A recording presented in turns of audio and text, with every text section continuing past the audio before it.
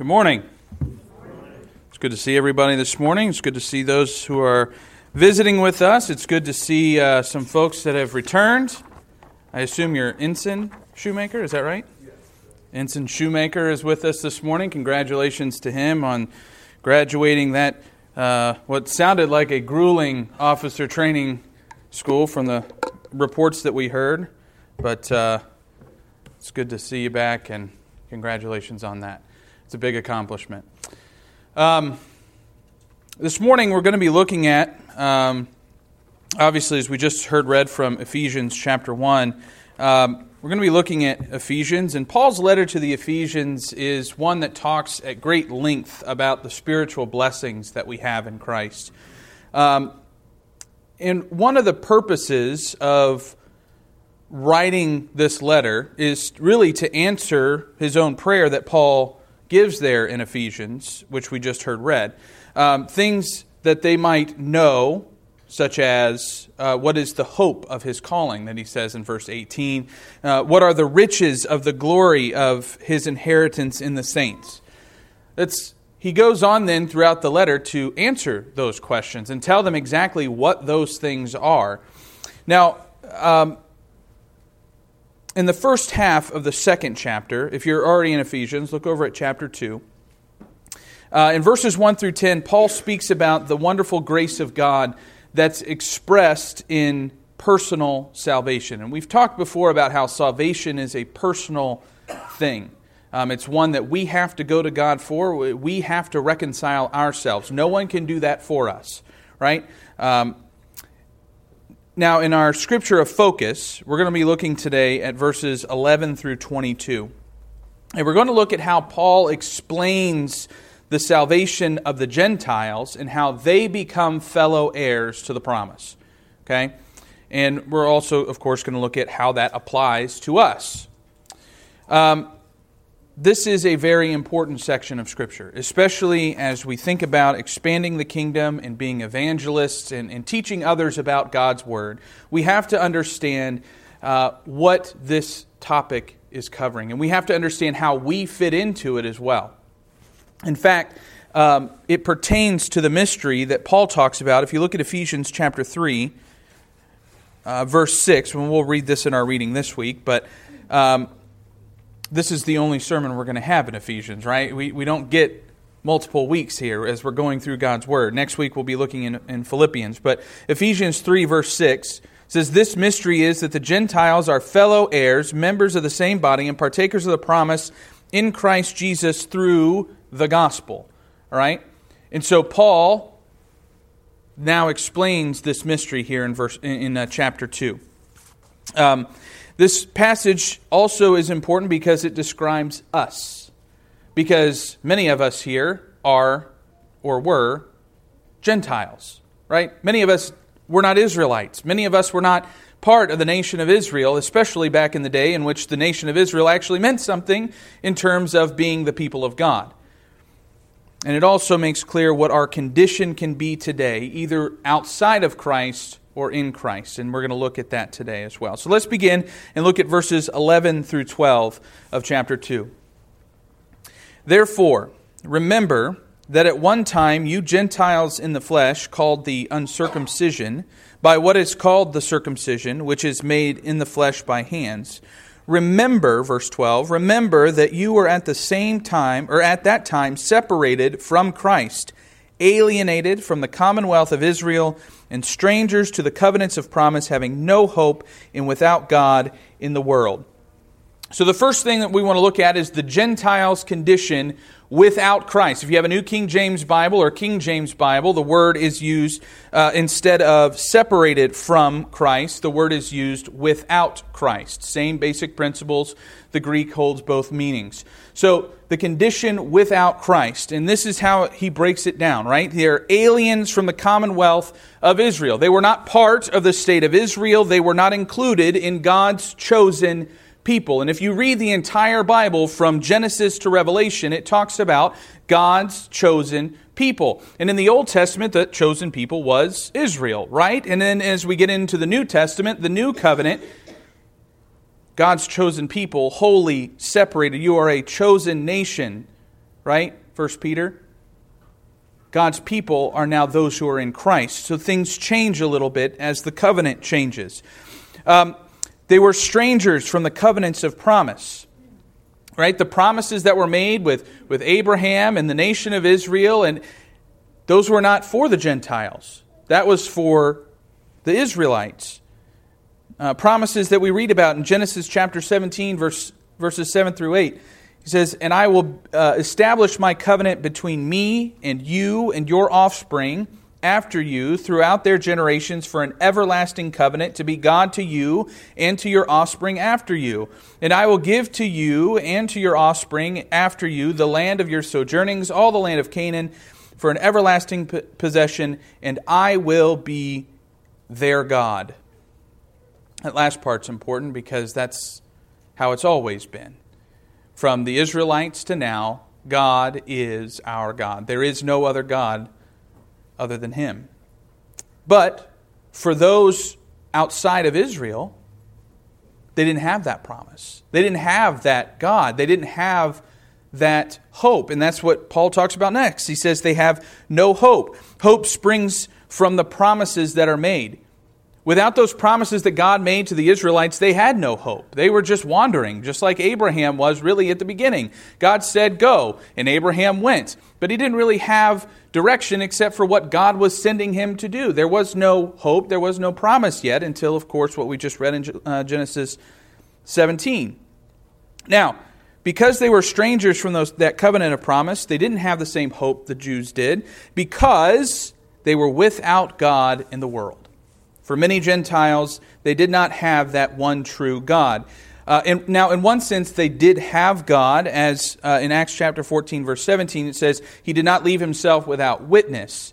And in Romans, it also talks about how God could be seen in nature. And for many of the pagan faiths, and the Gentiles would fall into that, they created their own gods. They saw something in nature and they said, "Hey, we need to worship that because we can't make thunder, but that somebody did, so we got to worship that." And the Israelites, even themselves, didn't truly understand God and His presence and who He was, being the one true God. They themselves erected, of course, idols, the golden calf, to worship because they wanted something physical that they could see and touch in order to worship. But that didn't change the fact that God was their God. So in one sense, they did have God, they just didn't recognize or know Him, and He, in turn, didn't know them because they were not heirs to the promise, because they did not have a true knowledge of God. And that knowledge is what provides righteousness, it provides joy and peace, and it provides salvation, right? Faith comes through hearing, and hearing through the Word of God. And so without that, they had no faith. They didn't have faith in the true God because they didn't have knowledge of it. Now, let's continue. Verse 13. "But now in Christ Jesus, you who were once far off have been brought near by the blood of Christ. For He Himself is our peace, who has made us both one and has broken down in His flesh the dividing wall of hostility by abolishing the law of commandments expressed in ordinances, that He might create in Himself one new man in place of the two, making peace, and might reconcile us both to God in one body through the cross, thereby killing the hostility." So, the Gentiles' condition through Christ, right? So first we're without, and now we are through. The first of which, they now have the ability to be one body with the Jews. Through Christ. It's only through Christ that they have that opportunity to be one with the Jews. Because, as Paul says, Jesus is our peace, right? Bringing peace to the Jews and the Gentiles. And how did He do that? Paul says He broke down the middle wall. He broke down the wall of division, the wall of hostility. That's the law of commandments contained in ordinances which once separated Jews from Gentiles. That law that said Gentiles were unclean, don't have anything to do with them. Or, hey, that person over there ate pork, and therefore now they are unclean, and you should have nothing to do with them. Jesus, through His death on the cross, abolished the things that created enmity between Jew and Gentile. He broke down that wall of hostility. Because of Jesus, who made peace by reconciling both Jew and Gentile to God in one body through the cross can now be one body with the Jews. They also can now share access to the Father with the Jews. Look at verses 17 and 18. And he came and preached peace to you who were far off and peace to those who were near. For through him we both have access in one Spirit to the Father. So Jesus came and preached peace to those who were far off and those who are near. Those who are far off were the Gentiles. Those who are near were the Jews, because they were near to God, and those who were far off were the Gentiles, because they were separated from God. Because of Jesus, for through him we both have access by one Spirit to the Father. Let's break that down a little bit. The access to the Father is through him. Him, the subject being Jesus there.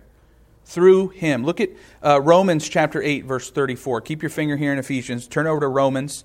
We're going to look at two separate scriptures here in Romans chapter 8. The first one is Romans 8, verse 34.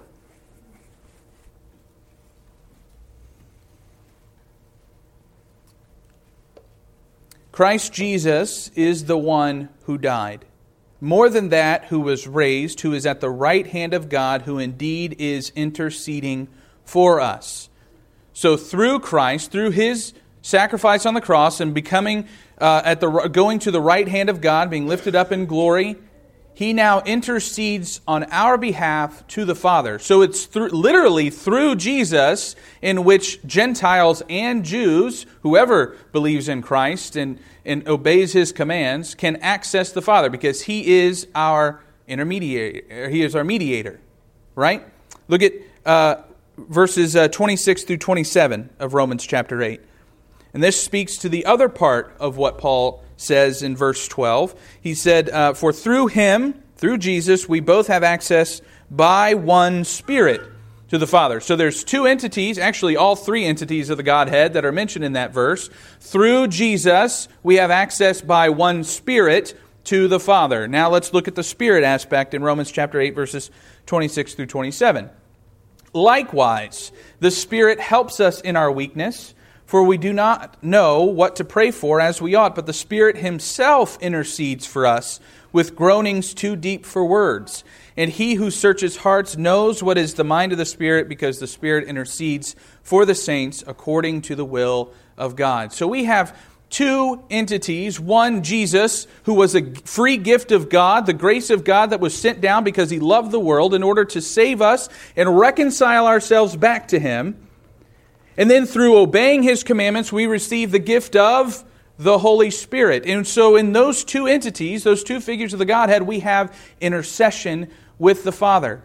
And I say we because we fit into that as Christians, as those who believe and obey the commands of Christ. And it doesn't matter if you're Jew or Gentile, right? Romans talks about that as well. There is no Jew, there is no Greek, no slave, no free, for all are one in Christ Jesus.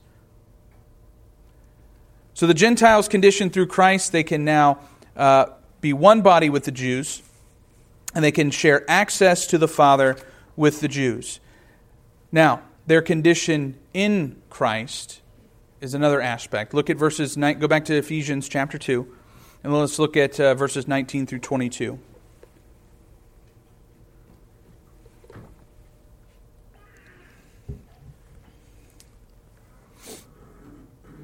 So then, you are no longer strangers and aliens, but you are fellow saints or fellow citizens with the saints. Let's stop right there.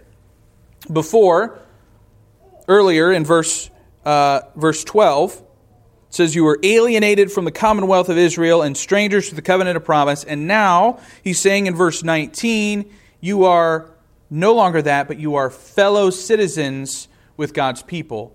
You are now a part of that commonwealth, but not necessarily the same thing, because the kingdom is much bigger than the commonwealth of Israel.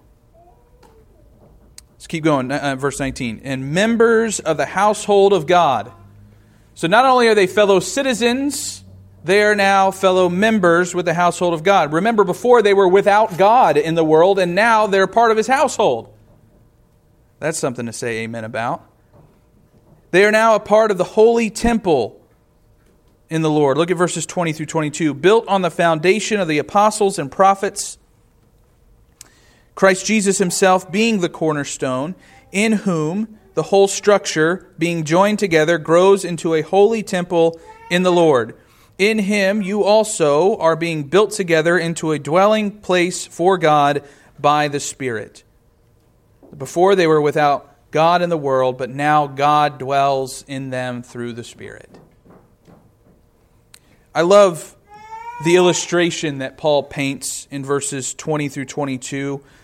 I'm not a structural engineer. I don't know how to build things very well with my own hands. But when he says, built on the foundation of the apostles and prophets, Christ Jesus himself being the cornerstone, in whom the whole structure, being joined together, grows into a holy temple in the Lord. I look at that as the ingredients in concrete, right? You have gravel and you have dirt and cement, the whole mixture that goes into that. But without Jesus being the mixer, it's nothing, right? The apostles and the prophets, is that right? Yeah, the apostles and the prophets are two separate entities. And you can't just have one and have salvation. You can't just have apostles and have salvation. You can't just have prophets and have salvation. Together with Jesus, that's where salvation comes from. Because they all together bring about the truth and bring about salvation, which in and of itself speaks to the importance of the apostles' teaching.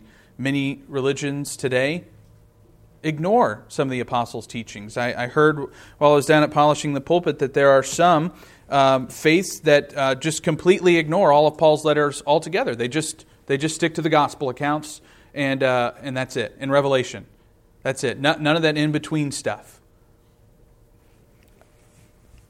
To each their own, I guess, but it's not the truth. It's not the whole truth. So help you God. Now, how does this apply to us today? Well, first of all, we need to understand... there's some more bullet points for you.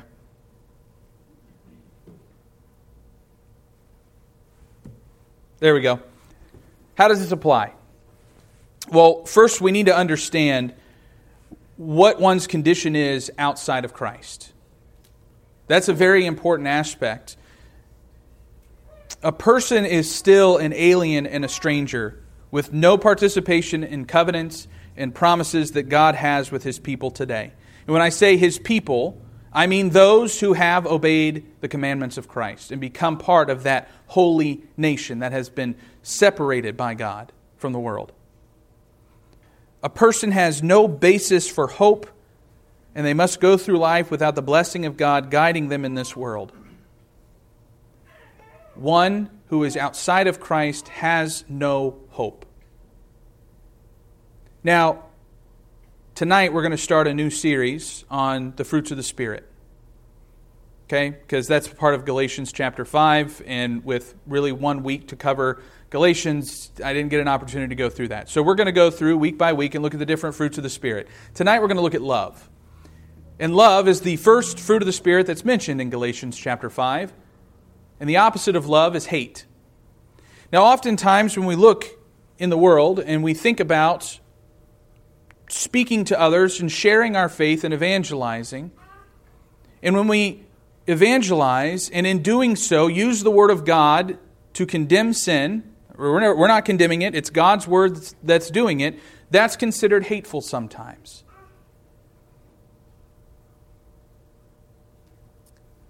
People with no basis of hope, no moral compass, that is, of course, that we find in Scripture, if you put yourself in their shoes, you can see how that could be considered hateful. You don't love me for who I am, and so you're bringing forth all of these things that show me that that's not right.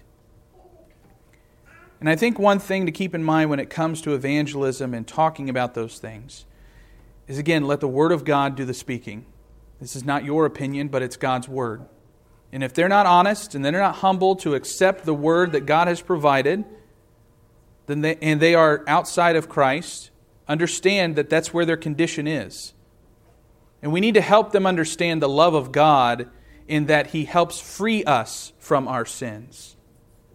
But a person has to accept that to get away from the sinful life, to break away from the sins, the fleshly desires of the world, and shackle themselves to Christ.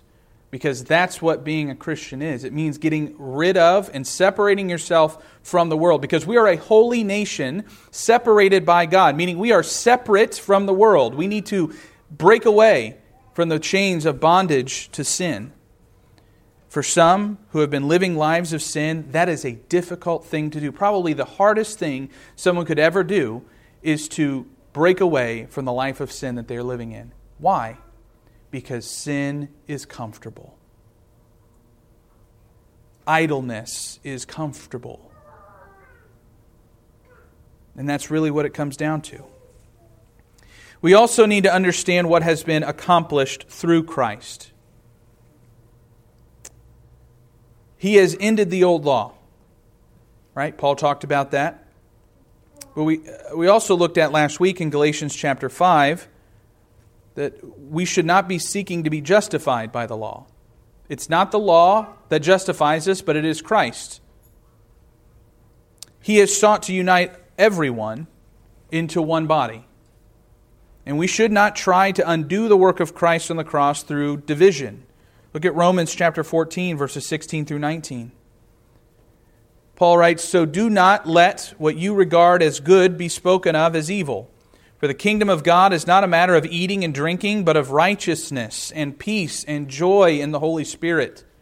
Whoever thus serves Christ is acceptable to God and approved by men. So then let us pursue what makes for peace and for mutual upbuilding." We need to be working toward that and less division, less splitting of hairs over whether or not there's a doily over the bread or not. It was talked about in class this morning. We get so fixated on the little things that divide us when we should be focused on, as Adam mentioned in class today, building up the saints to love and good works. Right? That's what Hebrews 10:24 through 25 says. Do not neglect the assembly, but instead work together to build up one another to love and good works. That's why we come together. That's why we fellowship with one another. And really that speaks to the next point of what we need to understand about what we have become in Christ. We have become fellow citizens with the saints in the wonderful kingdom of God, so we need to live accordingly.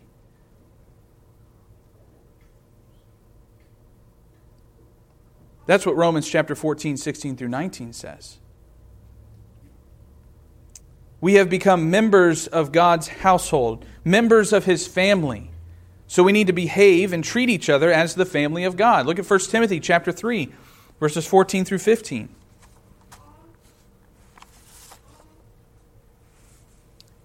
I hope to come to you soon, but I am writing these things to you so that, this is Paul writing to Timothy, verse 15, if I delay, you may know how one ought to behave in the household of God, which is the church of the living God, a pillar and buttress of the truth. Then later, in the letter, he tells them this in chapter 5, verses 1 through 2.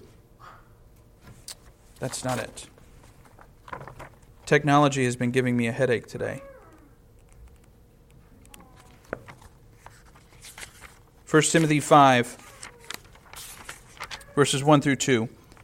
Do not rebuke an older man, but encourage him as you would a father. Younger men as brothers, older women as mothers, younger women as sisters, in all purity. The focus of that is that we are family. The song's going in my head. We are family, and we need to act that way. We need to treat each other that way.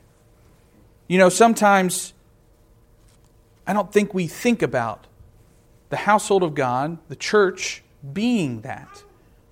Now, when I went down to Polishing the Pulpit, we went down and we visited a congregation down there. We were surrounded by some 5,000 fellow saints. And you know, you could sit down next to any one of them and spark up a conversation. And probably 9 times out of 10, you know somebody else that the other person knows. You have some kind of mutual acquaintance in the church. For example, Levi's guest with us today, right? She's the preacher's daughter up in Findlay, but she goes to the same church camp that my wife and I met at. So we have that connection. The household of God is a family, and it is far-reaching. As Kip mentioned at the table this morning, we partake of the communion this morning. That is a communion not only with God and with our fellowship here, but with all those around the world who are gathered together today doing the exact same thing, honoring and remembering Christ's death, burial, and resurrection.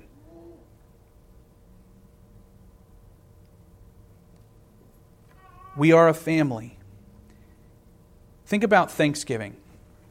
Imagine you were at a Thanksgiving meal and one of your family members comes in. They don't say anything to anybody. They just come in, they fill up their plate, they sit down, they eat, and they leave. They never say anything to anyone. They don't greet anyone. They just get their fill and go as quickly as possible. What do we think about a family member that does that? What if that family member has some real bad things going on in their life that they need help with? But no one went over and sat down with them and asked them how their day was going. They just let them be by themselves, and then when they left, they ignored it.